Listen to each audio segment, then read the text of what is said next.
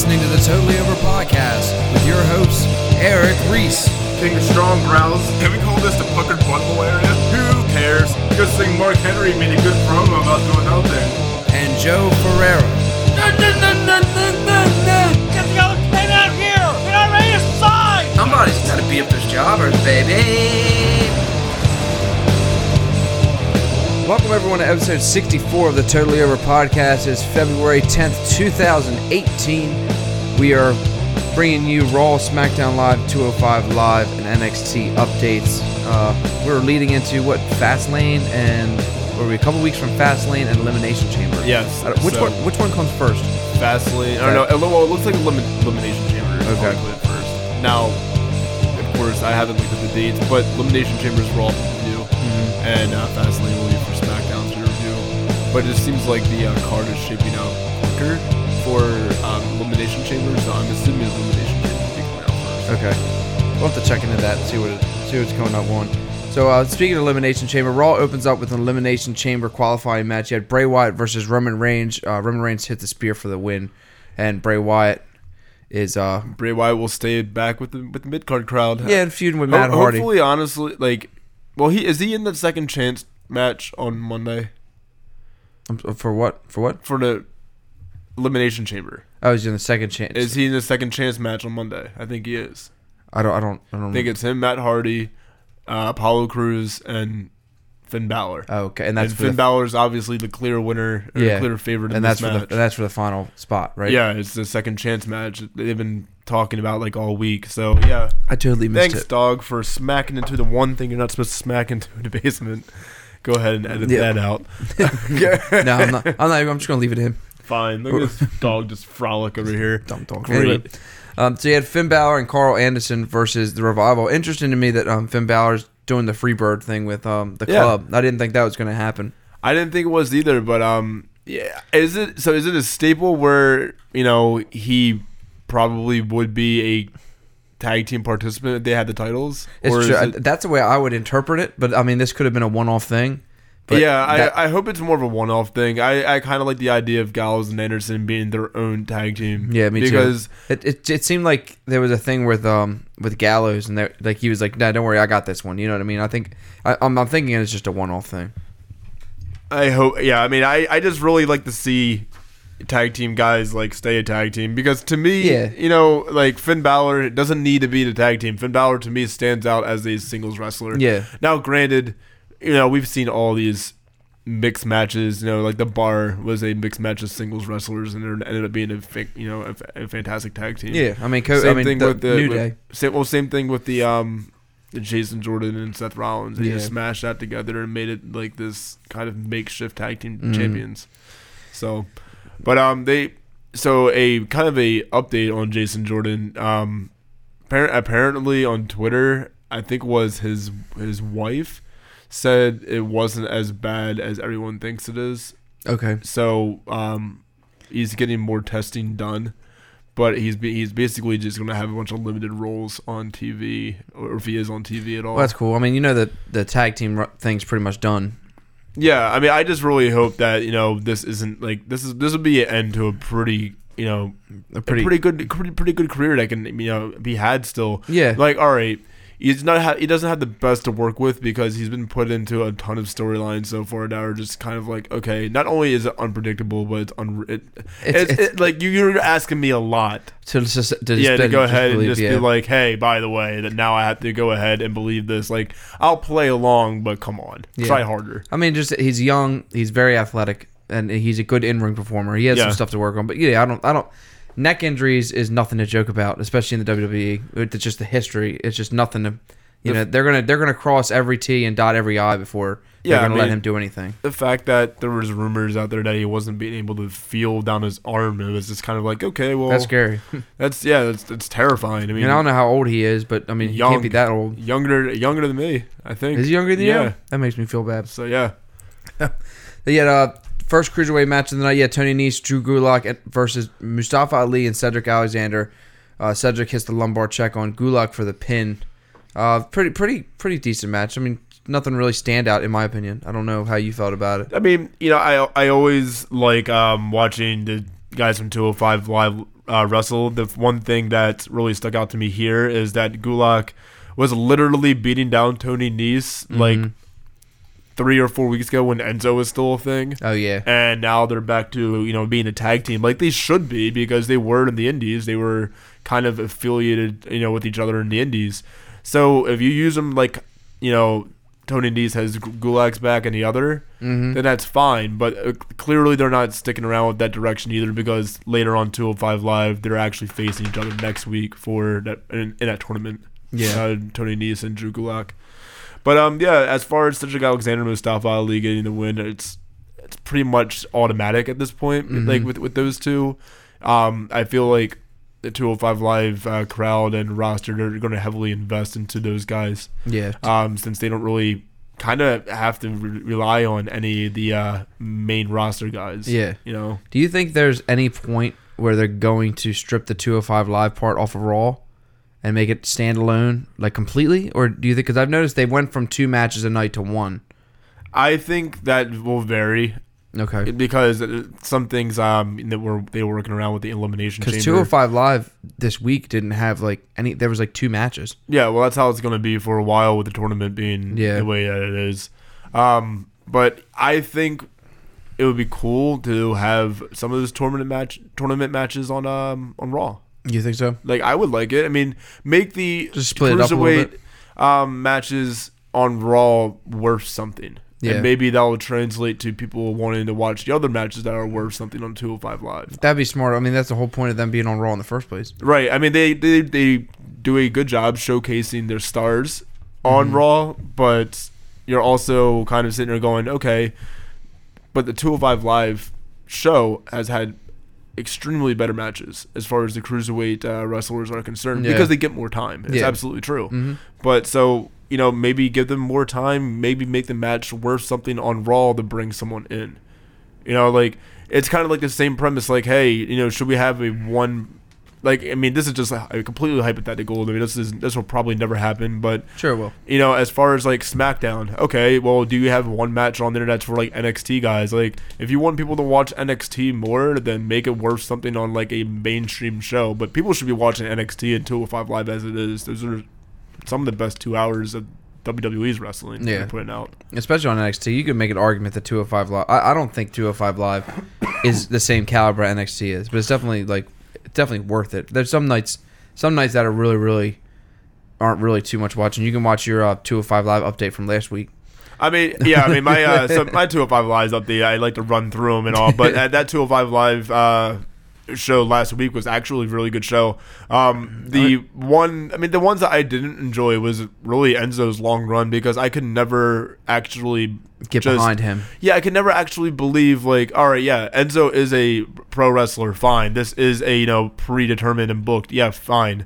But when you're watching a show, I want you to make me believe that this guy can actually beat this guy in a wrestling match. Not once did I believe Enzo is going to beat Neville anybody. Or beat Cedric Alexander or beat Kalisto. Yeah. It was always like by hook or by crook, of course, which is kind of like his character. So you can kind of, sit back and say, okay, I do believe that part.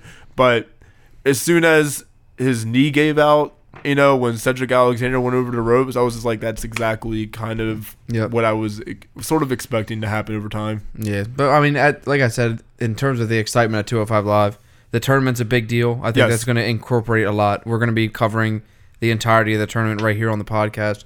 So it's going to, I think this will breathe a nice bit of fresh air and remind a lot of people the extreme amounts of great talent there is on that show, because, it's been, I don't know how long. I mean, has it been close to a year since the original Cruiserweight tournament? It's been close. I mean, it's been a good time since I think it's been a little over a year. Has it been a little over a year? Has it? I'm terrible with time judgment. It seems like it's. I can look it up. I'll look it up. You go ahead and look it up. But I think it's been over a year. Okay, that's going to be my my estimate on that. Exactly. But while you're looking that up, let's go over to the next match: Asuka versus Bayley. Asuka puts Bayley in the armbar for the win. Bayley needs to be put in this situation a lot more. I remember watching Raw and saying to myself, her exchange with Sasha Banks backstage when Bayley actually got the opportunity to show a little personality.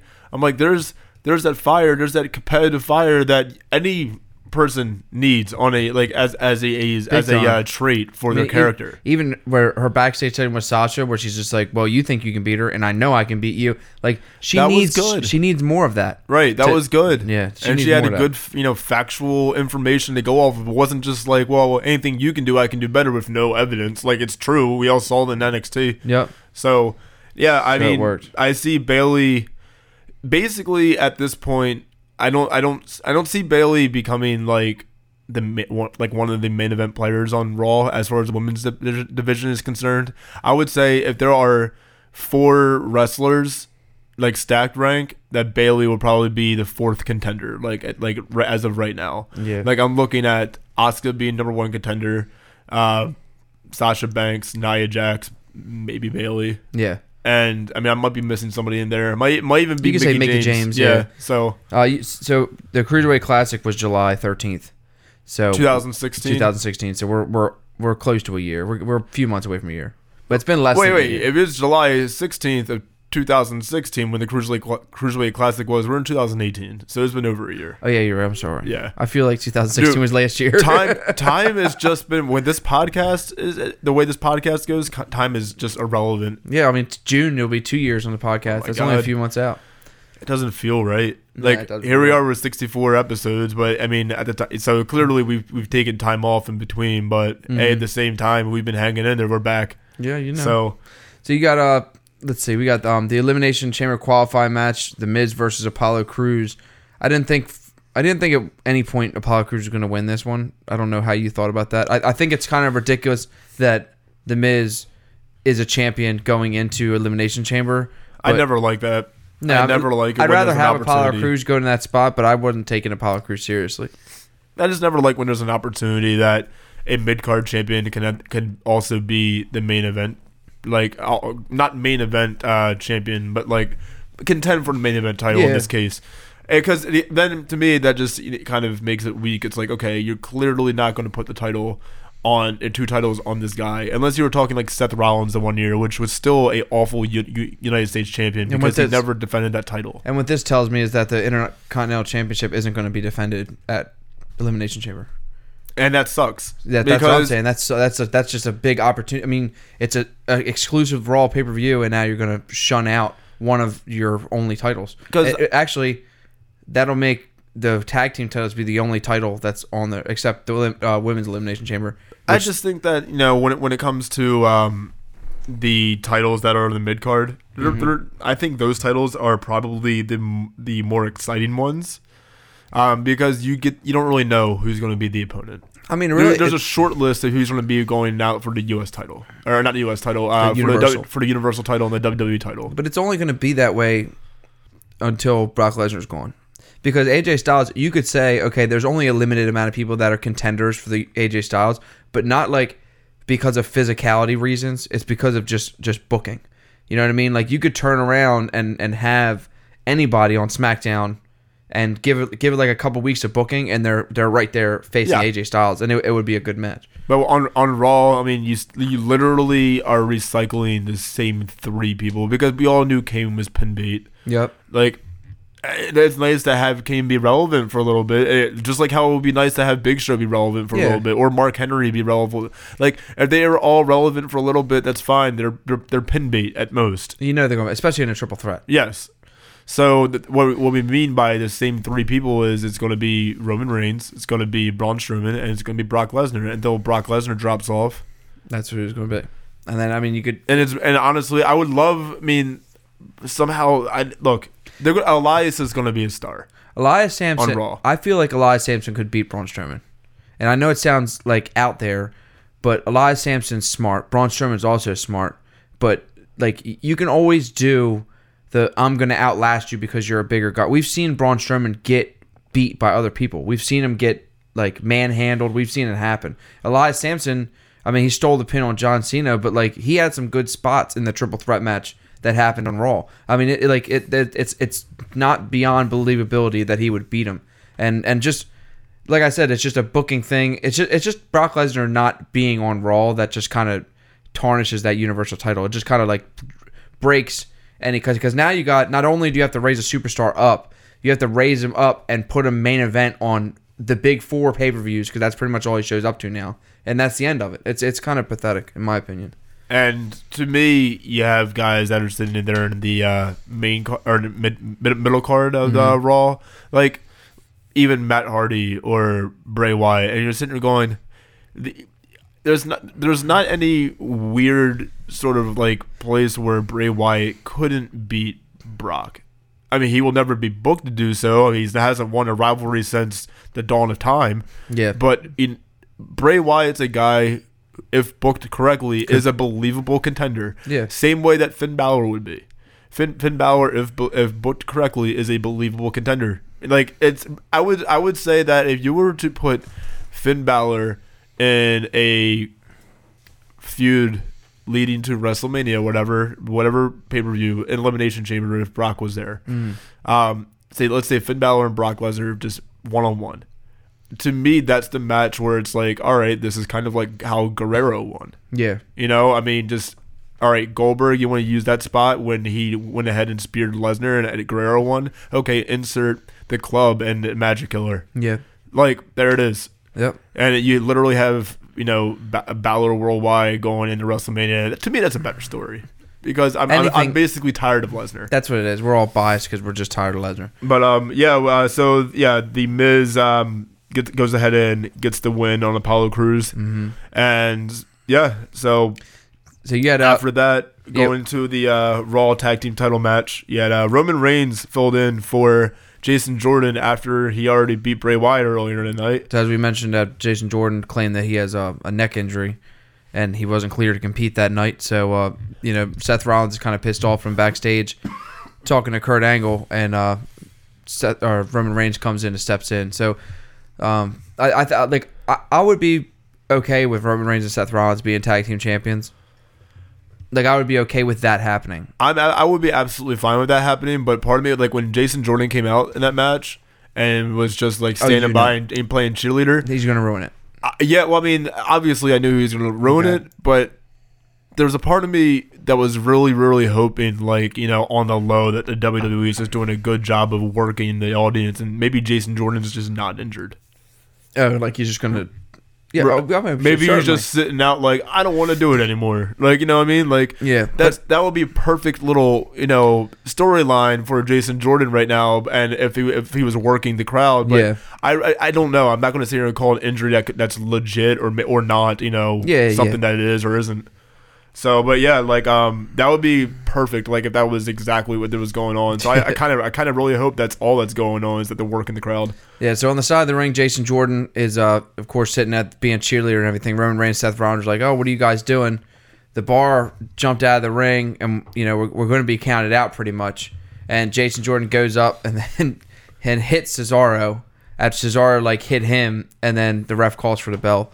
So that was so their bar got. The bar wins by disqualification. Yeah. So that was kind of and Kurt Angle mentioned earlier that this is the last time you're going to see Seth Rollins and whoever face against the bar. Like that's the end of it.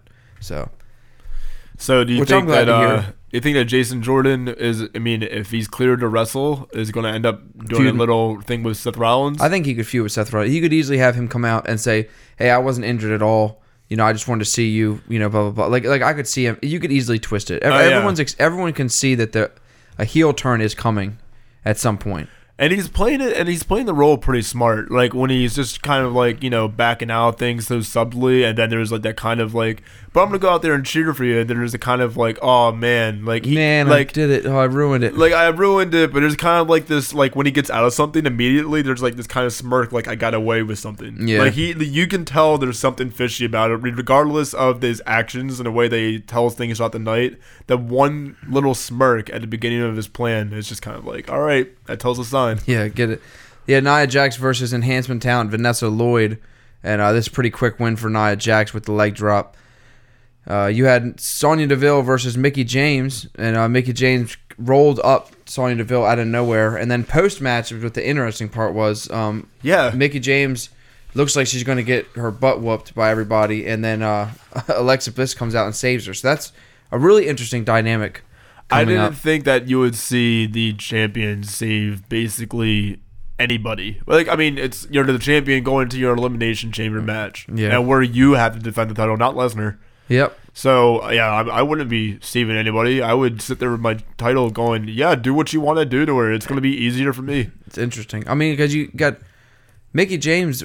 When she made her debut in WWE, she was helping Alexa Bliss with a lot of luchador stuff. Right. So it's really interesting. Coming full circle. It is coming full circle. It's kind of interesting. And that was on SmackDown, too, so it's a totally different brand at that point. Yeah. You have the triple threat with John Cena versus Elias versus Braun Strowman, and the winner of this match is determined to be the number 6 chamber spot, so the last chamber that will open in the Elimination Chamber. Really cool if they had this match. I kind of wish that they had like a 6-man battle royal to like determine what the order is. You know, if you're going to go all in, because that'd be kind of cool. Right. But you had Elias stealing the pin on Cena, as we mentioned earlier. So he's going to be the last person to come out of the chamber. Interesting to see how that's going to go, because so far, who's in the Rumble, Elias is someone that I'm like, okay, you're probably not going to win the Elimination Chamber. I said the Rumble, but I meant the Elimination Chamber. We watched the Rumble right before we came on the podcast, but between Elias and The Miz, those are the only people I could see not winning the Elimination Chamber. It will be interesting to see what they do with Elias as the number 6 spot. I feel like him and Cena are going to be the reason that him and Cena don't win. And between the Miz and whomever, Miz is going to do whatever he does. I don't know. So it's going to be interesting. So do you see it being Braun? Braun winning the match? Because in this match, I see Roman Reigns winning this match. Oh no! Just because I'm tired. Just because I've been reading it for almost an entire year now. That's going to be Roman Reigns and Brock Lesnar, and I'm just going to let it happen. Because here's the thing. Here's what I'm thinking of. Just like any kind of like sports team or whatever, or you're looking for yada yada. Like I want my goal was to get Brock Lesnar stripped to the title at WrestleMania. Yeah, but the reason why I'm watching wrestling versus watching a sports, like I know, versus like the reason why the Steelers fans were watching the Super Bowl, is like, all right, I'm not into watch wrestling that's already predetermined and booked because anybody but this guy. You know what I mean? Yeah. Like anybody but the Patriots or vice versa, anybody but the Eagles, whoever you felt. I mean, clearly the Eagles are Super Bowl champs, just want to let you know. Yeah. But here's the thing. If Roman Reigns wins the title, you can set up for Ambrose to come back. You have like Roman Reigns is on every Monday night. So like him as a champion isn't terrible to me. Like it isn't, like it's not like I would rather like if I had to pick anybody from the Elimination Chamber to win, I would pick Braun Strowman. But I'd be so terrified that Braun Strowman's going to lose. If Roman Reigns wins the Elimination Chamber, he's winning at WrestleMania. It's almost guaranteed because Brock Lesnar's contract is up in like August, so you know he's going to get a SummerSlam out of it. Braun Strowman could lose, and then we'd have to deal with Lesnar until SummerSlam. But I don't know. I mean, Braun Strowman could win the Elimination Chamber, and I'm going to be rooting for him all the way to WrestleMania, and I hope he wins. I hope Elias wins. I really do. I'm not going to lie. Elias will be a star in 2018, period. If Elias finds a way to screw... Say we have the exact finish of this triple threat match happened in the Elimination Chamber, Elias could easily steal the pin on John Cena from somebody and eliminate John Cena, set up that feud like that. It's already proven that that's going to happen. Have that match at WrestleMania. That'd be a great match at WrestleMania. And then have Braun Strowman, either Braun Strowman win or Roman Reigns win. And as you mentioned earlier, you have the second chance match. So that's going to determine who's going to.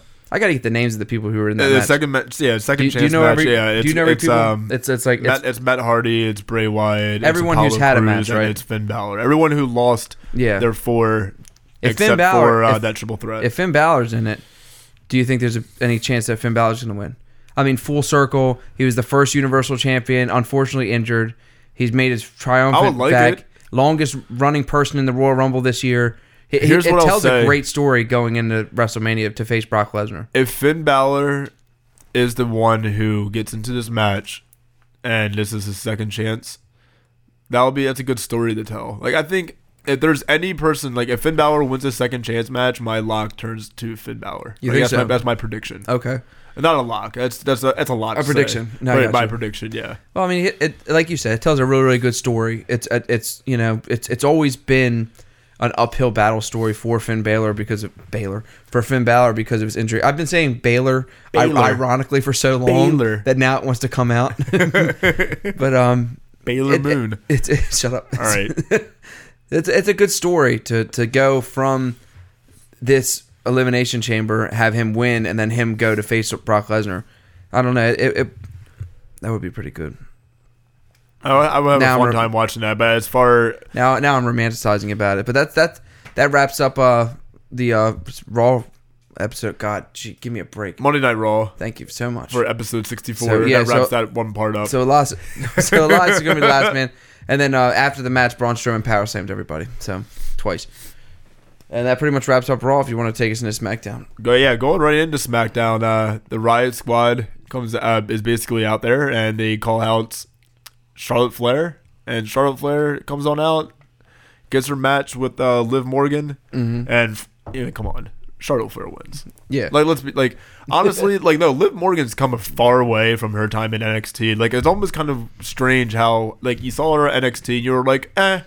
I was at least. I'm still to be honest. Well, no, not to be a Debbie Downer. Here's the thing: when I see those three, and it's Ruby Riott, when you see Sarah Logan or you see Liv Morgan, I feel like Liv Morgan's the second best. Ruby Riott's the best out of those three. I feel like you had Sarah Logan did not really look good live on when we went to the Royal Rumble. No, but I mean you had Paige with the NXT superstars, and then it was like, here we're gonna follow up. Okay, here's another goth punk girl with the NXT superstars. Yeah, I mean, I'm past here's two stables that came into Raw and SmackDown. I felt that was gonna happen either way. Yeah, I kind of feel like they're just picking up the weight for her. You know what I mean? Her in match isn't really that impressive anyway.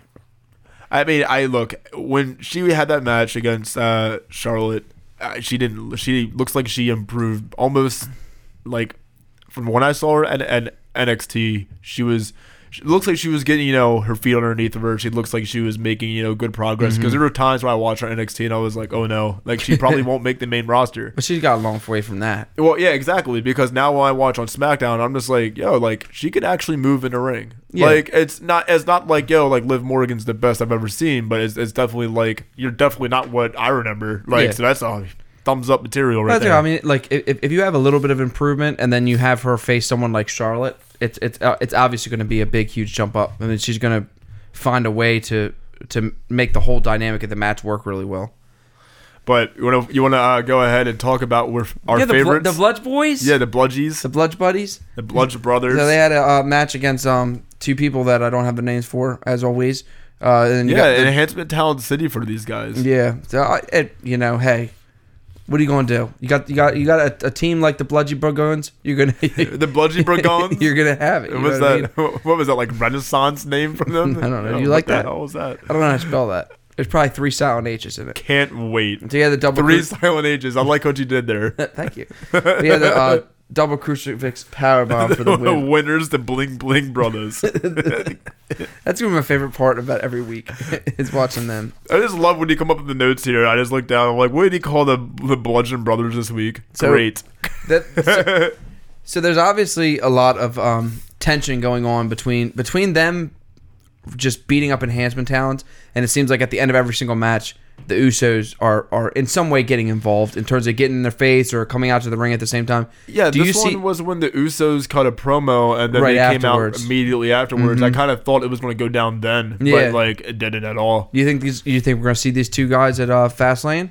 I would like to. The more the Usos talk about how the quote unquote lock up every other tag team, well then you kind of get to the point, okay, if that's what your promos are going to be, where's my investment into watching you beat these other teams again? Yeah, I think that's kind of what they're alluding to, without specifically calling out the Bludgeon Brothers. They're saying, look, we're putting this whole division on, they're basically just making a really wide claim to the entire division. And obviously, the Bludgeon Brothers are, after all of these matches with Enhancement Talent, they're going to feel like they're the top dogs in the division right now. And really, honestly, I can't think of anybody else that deserves a spot more at this point. They're putting a lot of time and effort into the Bludgeon Brothers. I'll say one other team that I think could sneak in an opportunity, because it's always that season where you're leading into WrestleMania and you're expecting something kind of big to happen. I would say the SmackDown after WrestleMania, if the Bludgeon Brothers haven't already went ahead and challenged the Usos, it's going to be the Authors of Pain. Okay. Yeah, that's what I would say. So, let's say you got Fastlane, Usos versus the Bludgeon Brothers for the SmackDown Tag Team Championships. Who are you going with? The Bludgeon Brothers at Fastlane. You're going for the Bludgeon Brothers. Because ballsy claim. Because here's the thing, the Usos probably would win it back at Mania. You think so? Yeah. Okay. So that's what I would imagine happening. Honestly, I love Luke Harper and Eric Rowan because of the work they did with the Wyatts. Yeah. But I don't see the WWE ever being invested in a team that's just like basically giant lumbering powerhouses. Yeah. That's different from the 1990s and back when everybody was just like exactly that. Mm-hmm. But now it's kind of like, okay, your tag team or the person that you ideally want to be a champion needs to cut a good promo, needs to be captivating to the audiences that are live. The Usos are the best at doing that. And then a close second is always going to be the New Day, or you can flip-flop. Basically, whoever has the title at the time is really between the New Day and the Usos. The Bludgeon Brothers, I can never see an audience, is getting way hype about the Bludgeon Brothers because their characters are quiet killers, basically. Yeah. Like, it's hard to do that. I think that, like, if they had a big, huge, clean sweep on someone as strong as a tag team as the Usos are, that would make a huge, bold statement for them. Because, I mean, right now they're beating down enhancement talent.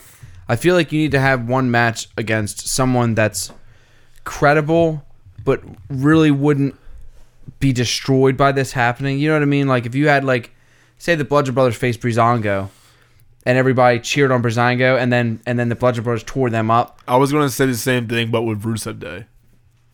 Because Rusev Day is getting that organic, I know they're supposed to be heel, but no, you're face. Sorry, just like how Roman Reigns is supposed to be face, exactly. Not your heel. So I mean, if you have the let's say you have them face Rusev Day.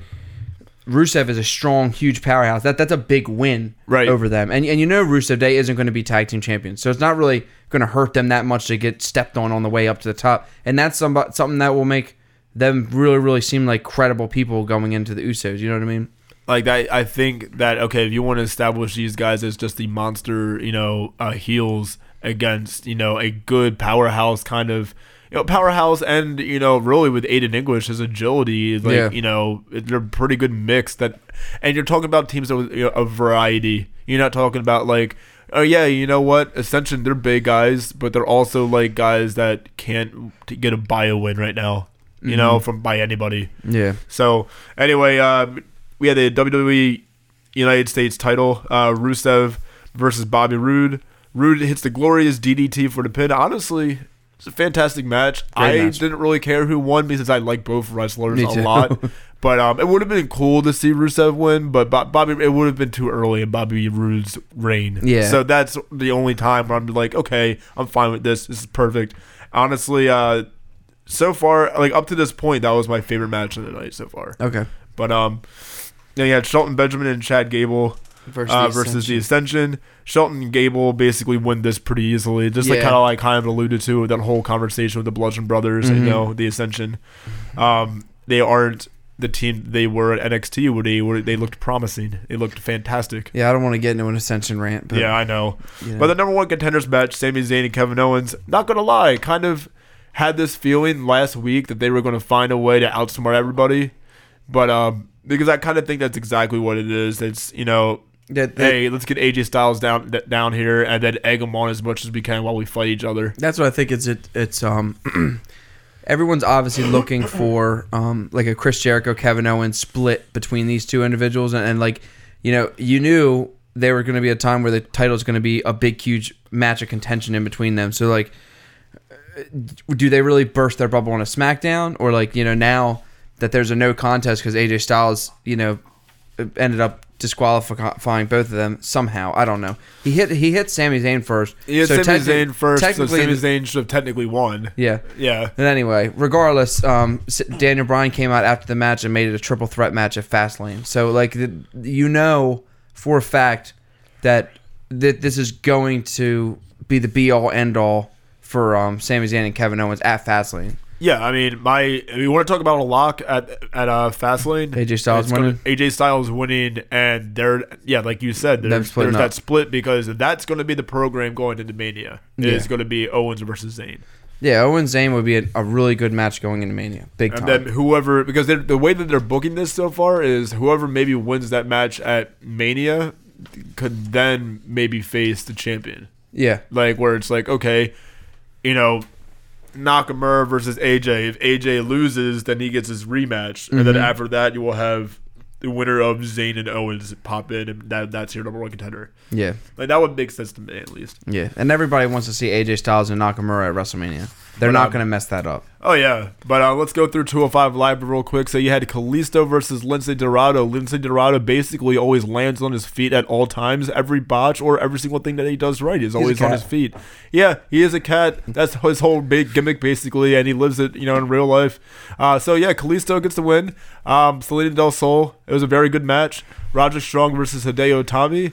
I definitely thought Hideo Itami was going to get the win since he's basically a 205 Live roster member exclusively, and Roderick Strong is kind of in it now. He's already getting this title match for the UK Championship on NXT, and now he's advancing further into the Cruiserweight tournament on 205 Live. I didn't see Roderick Strong winning this match, but he did win this match, so your two winners on this show are Kalisto and Roderick Strong take us into NXT. All right, so you have the NXT Tag Team Championship match, which is supposed to open this show. You had Undisputed Era versus Sanity, and as Undisputed Era was coming out, Sanity attacks them from behind, and the match never gets started. Regal comes out and says, look, this is going to be it tonight. This is going to be the main event match. You got a 6-man tornado tag match for the main event. Wow, what a main event. We'll get to that. I couldn't wait. As soon as they said that, I was just like, fast forward through the show.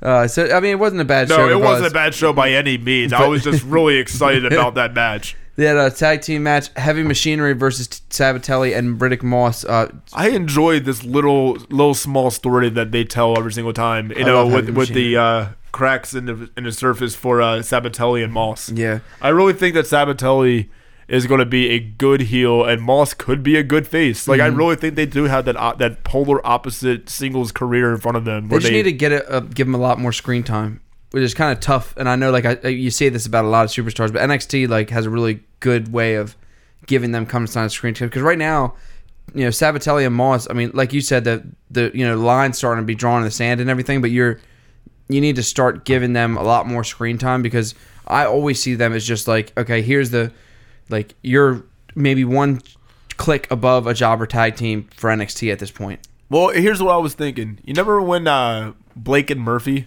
on NXT, they were always holding they would hold the title for forever with Alexa Bliss as their manager. Mm-hmm. Well, then you heard nothing from them since then, and they were basically irrelevant every time since that. Yeah. I hope that this does not happen with Sabatelli and Moss, but it seems like they had a very short run with the tag team. It seems like a lot of the crowd getting behind Sabatelli because he just looks like the prototypical wrestler. Yeah. And then I really hope when they break up, it's just all right, Moss doesn't just get pushed aside, because Moss he's pretty good. Moss is pretty good in that ring. I thought all of those guys actually pulled their weight in that match. None of them were really sandbagging it. Yeah. But yeah, Heavy Machinery, they are the most fun to watch. I love Heavy Machinery so much. I would say shoot these guys to the NXT Championship match if that you didn't have Undisputed Era and Authors of Pain and Insanity and that, you know what I mean? Basically, if you didn't have a bunch of good tag teams with depth already there, insanely good depth. There's so much woven right now. They're gonna have to break it up. Here's the thing: Heavy Machinery right now screams SmackDown Live, because SmackDown Live seems to be a hub of everybody gets an opportunity at some point or another. Yeah, but I feel like you got Rusev Day, Ascension, Breezango. You got enough people. I think Heavy Machinery would be a good fit on Raw. You don't have enough of that funny but serious contenders on Raw anymore. It's kind of they're all on SmackDown at this point. I just think those Raw and SmackDown, they both have good. They would get lost in the shuffle. They would definitely. Here's that. They're honestly, I want the best for Heavy Machinery, but I feel like if they were on the main roster, they would get lost in the shuffle. And it doesn't matter if it's now or later. The best place for them to be right now is NXT. Yeah, just so hands down. There's some people, honestly, where I do believe that NXT is their calling card, and for these two teams, well, for a while, it looks like it could be a few years even from now. Because I feel like Cien Almas is that way, but after his nice, NXT title reign at the Royal Rumble with the pops that they got, dude, they put Cole on Raw, vice versa. Yeah, it doesn't matter. Yeah, and that's what it is. You see that. Like, a Royal Rumble is a good opportunity for a single superstar, but to incorporate a tag team is really... I've seen what SmackDown does to NXT tag teams, and I hope that's over, but I've just seen what happens to it. And Heavy Machinery, I feel like, won't work well if it's split up at all. Yeah, I mean, I think there's, we were saying, it doesn't really seem like everybody needs to go to the main roster. Yeah, no. At least not for these guys. These guys are still relatively new in terms of, like, the whole... Well, and everybody that's in there. That original draft, when SmackDown and Raw had their original draft, not that crappy shakeup, but when the Hype Bros went to SmackDown, I was like, that's really early. Yeah. That's kind of how I felt. When American Alpha went to SmackDown, it was at the right time for them because of NXT, but they were not handled appropriately on SmackDown. See, if we have another draft after WrestleMania, which I gotta pray to God we do, Authors of Pain would be a really good sneak surprise get for, like, Raw, I think. And I also think that if some guys were called from SmackDown or Raw back to NXT, it's not a demotion because NXT is the third brand where it's like, there you go. I want to see the I want to see the wrestling fans wrestling match. Even so, like, someone like Dolph Ziggler would flourish in NXT. That's exactly what I mean. Like, someone who could put on a wrestling fans wrestling match. Yeah. Like, to me, like, Dolph Ziggler is fantastic with that. Like, I wouldn't necessarily care about seeing, like, Titus Worldwide on NXT. No. Though they can use the time. Apollo Crews was getting over pretty well in NXT, and then they just used him too early. Yeah, that's one of the things that happened with that original draft. There were some people who just didn't need to go up there that quick. Mm-hmm. But a pretty quick win for Bianca Belair against Jessica Hill in a singles match. This match, there's not really much to talk about at all. The main event, which was the 6-man tornado tag team match between Undisputed Era and Sandy. This was an insane match. But Killian Dane gets the pin on Bobby Fish. Yeah, Bobby Fish. See, after laying everybody else out, I mean, Killian Dane played a big role at the very end there. Yeah, Killian Dane basically fought off all the Undisputed Era. Yeah, they get that pin. He earned that pin. So yeah, this whole thing with Sandy is going to be a lot of fun seeing what happens with that rivalry. Like, we already kind of saw, everything work through with Aleister Black and Adam Cole. Mm-hmm. So is this rivalry now going to be Eric Young and Alexander Wolf versus Kyle O'Reilly and Bobby Fish, and then maybe Adam Cole versus Dane?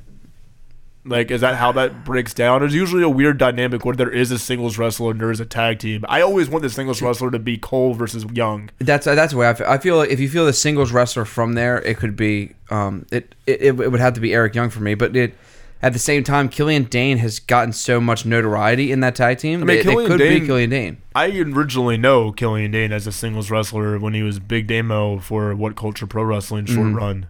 I mean, now they're Defiant Wrestling. Yeah. But when did they change that? Basically, so What Culture, their whole, like, the main narrators for, like, or the main people who basically ran What Culture when What Culture Pro Wrestling was going on pretty smoothly on YouTube. Yeah.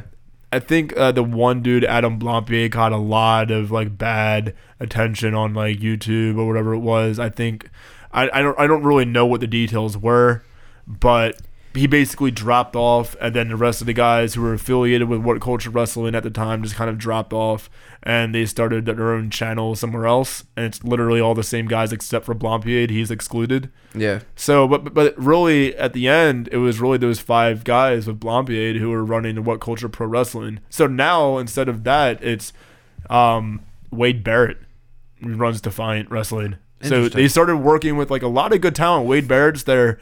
And I think he was working with the What Culture guys as a wrestler when he first left the WWE. Yeah.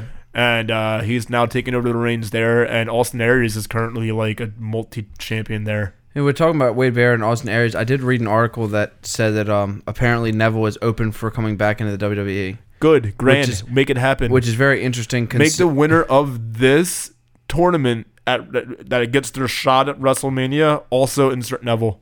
Yeah. If you want him on 205 Live still. I don't want him on 205 Live. I know that we don't, but they might. I got you.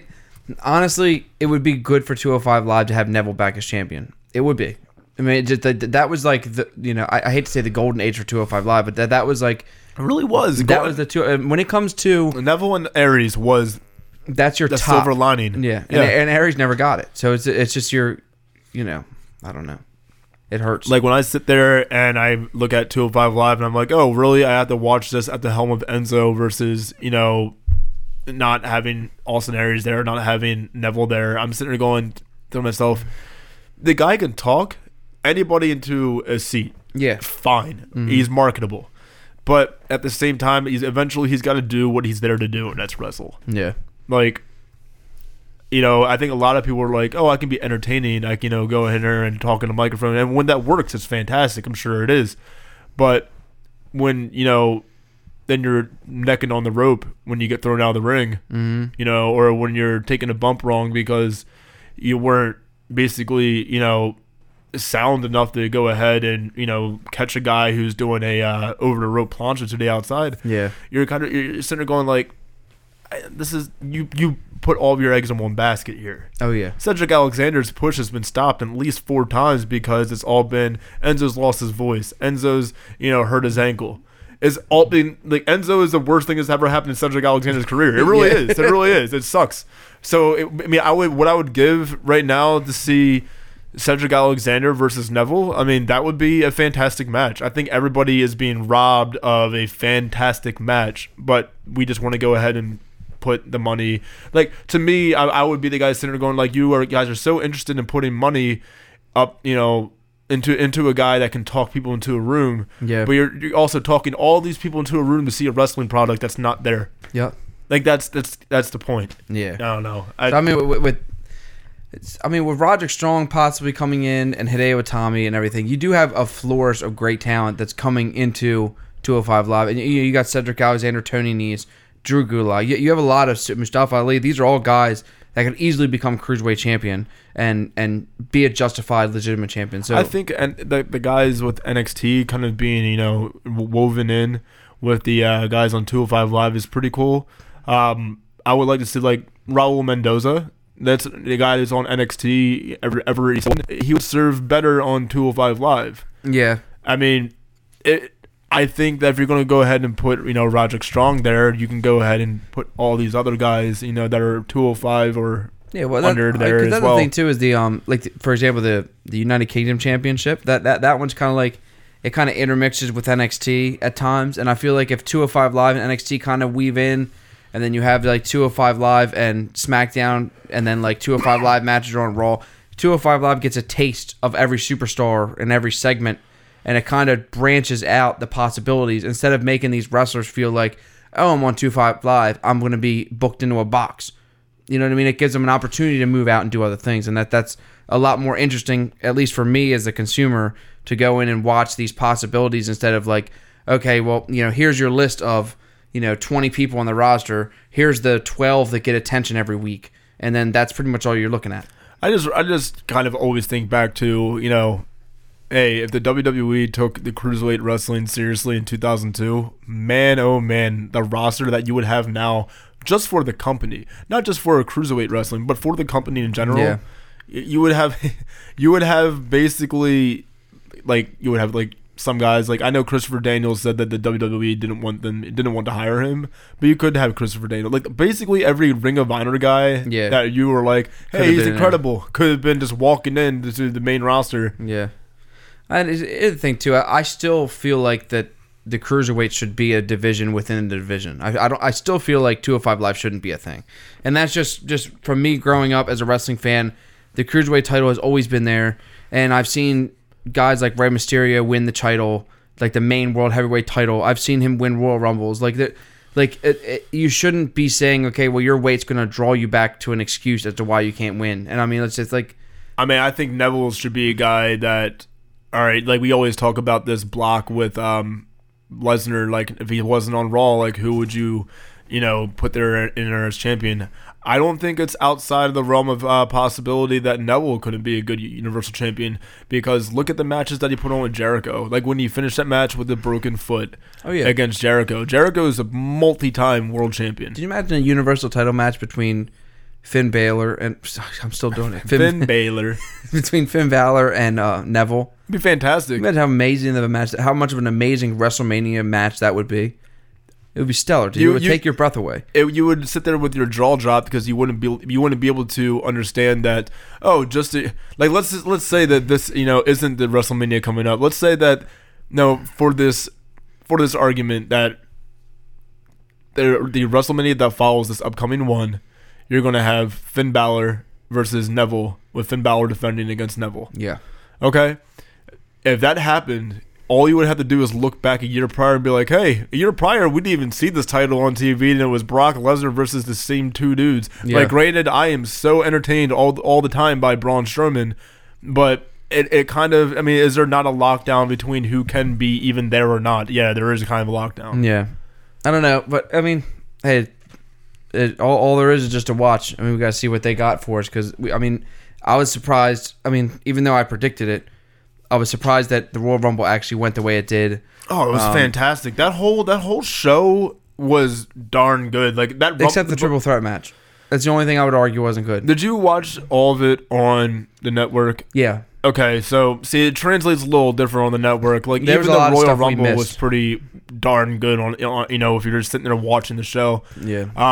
I heard a lot of people were complaining about Stephanie on the microphone. So I heard a lot of people that were. I felt like the general consensus was positive. You're always going to have people complain and everything, but there wasn't as much of like the stoic kind of I'm the head of the female division, Stephanie McMahon, that people were expecting on the mic. There wasn't that much of it on there, but it's just. In my opinion, I feel like it wasn't as bad as I thought. When I first saw that, it was like it made me cringe because that's all I could think about. But honestly, she just went up there and just hit the spot. I'm not going to say she did an amazing job, but it wasn't near as bad as like you would expect it to be. Oh, she stepped up to the plate and filled in her role, basically. Yeah. So it was, yeah. That's what it seems like. Yeah, I guess. But I feel like there wasn't really a plate to step up to. She kind of like tossed that plate down. But, I don't know. She is obviously shoehorning herself in this women division thing, which is why I kind of think this whole Ronda Rousey signing could probably be specifically to send Stephanie to the top. Like this might be a self-promotion thing where it's like, I brought in Ronda Rousey, and there's like Ronda Rousey might be like a gun for hire for Stephanie. Yeah, someone asked Dave Meltzer on Twitter, they said, who do you think is the future of WWE? And he says Stephanie McMahon. And they were like, well, he's not wrong. So, that's kind of true. And but just other like little quick things I've heard about. It seems like Triple H is taking over creative for 205 Live. I heard that Triple H is going to assume a much greater role in the company, because Vince McMahon is going to start being really into the XFL. So people are kind of saying, God bless the XFL. But I'm not one of those guys that are quick. I want to see where it goes. Yeah, I'm not going to go ahead and sit there and say, God bless the XFL if it's just as bad a year later. You know what I mean? No. I think they were saying that in terms of like get Vince McMahon out of the seat and get Triple H in for it. I don't like Triple H. If he's wholly in charge of NXT, he's done a great job. But I don't think like people see booking and then they're so quick to be pissed off at Vince for being out of touch. I'm not one of those guys. I'm not like, I don't feel like every single thing that you disagree with is Vince McMahon's fault because he's 70-something years old. You know what I mean? I think there are just a plethora of bad ideas, and he has some bad ideas to pick from. You have a whole team of writers that sit down and see this, and they see what's marketable. And like, you can't say like, okay, Roman Reigns have gotten like an unseen, unheard of push, and us 30-year-olds are like sitting there pissed off at it. But like you see how many kids do you see with John Cena merch? Oh, no matter how many times when we were at the Rumble, everywhere. They know how to market. Like they know what they're doing. So I think that I'm just happy that we're finally getting to the point with those guys when their pushes where it's like, yeah, they'll push them, but just enough to put over somebody else. Yeah, well, I just think that there's superstars right now where you can push them. They can be marketable. They can sell just as much amount of merchandise and be a big, huge icon in the ring and still suit everybody and deserve it. Roman Reigns is a lot better now in the ring. He wrestles matches now where you're like, okay, these are really good matches. Like, if I see him on the card, I'm not like, ugh, like how I used to be. And that's just because he's had adequate time in the ring to improve on himself. Same thing with John Cena. John Cena, up until the U.S. Open Challenge era, I hated John Cena. Now I love John Cena. John Cena, if I see John Cena put on a match against Shinsuke Nakamura, that's a match I'm ready to watch. Him and Elias Sampson, I can't wait for that match. As far as John Cena as well, when you bring up the United States Open Challenge, that's exactly around the same time where he started showing off, hey, I can do other moves except these 5. Yeah, and that's a big thing. And Roman Reigns the same way. Roman Reigns got the same 5 moves. Just started to do that. That's what he's coming around on that with me, where it's like, okay, I do see you're a safe worker. I do see that, I like to say, Roman sucks, because how else do you go ahead and voice your opinion? But the same thing is, like, I can notice obviously that he doesn't suck. Mm-hmm. You know what I mean? As live, I still chant John Cena sucks because it's fun. You know what I mean? But I'm never going to want Roman Reigns, because I'm always going to have these, encyclopedia of other people that I want to, win as well. But at the same time, it's not like, Roman, you're a terrible, wrestler. No, yeah. Who? But it used to be like that, though. Like, I used to feel that way. It definitely used to, because I definitely used to watch this. 2015's Royal Rumble podcast, which you guys can watch on SoundCloud or Google Play or iTunes. It might even be. Is there a video? No, there's not a video of that one. That was right before we started going to video. I mean, you watch that. That's that was like leaving a funeral for us. Pretty. That was a rough one, dude. You want to talk about being pissed off? You know what I mean? I've never booed The Rock anytime, anywhere. Are you talking about Roman Reigns with him and The Undertaker? That wasn't so much. That was more like I felt Roman Reigns did an okay job wrestling like a guy that's like geriatric. But like you and that one hurt me, because I was like, look, I knew when The Undertaker was walking to the ring that night, I'm like, this shouldn't happen. He was limping before the match. I know. That's bad. So, he's not in any condition to do it. Don't tarnish legacy. Come on, man. Doesn't need 2 losses. Yeah, but to avoid going into previous conversations and everything, it's been a pretty solid week. We got 2 pay-per-views to look forward to, as well as the Cruiserweight tournament. I mean, a lot of pretty big things happening in wrestling. Not so much of exciting this week, but we're kind of like, stepping up into the thing. We'll have to. We just got out of a big multi-brand pay-per-view as well, so they're just warming up into everything else. I feel like they're doing both brands are doing a pretty good job of getting us excited. So as always, guys, you can check us out on SoundCloud, iTunes, Stitcher Radio, as well as Google Play Music. We're on Twitter and Facebook at the TOPcast. And am I missing anything? That's everything, man. That's pretty much it. So with that being said, guys, this Totally Over podcast is totally over. Take care, guys.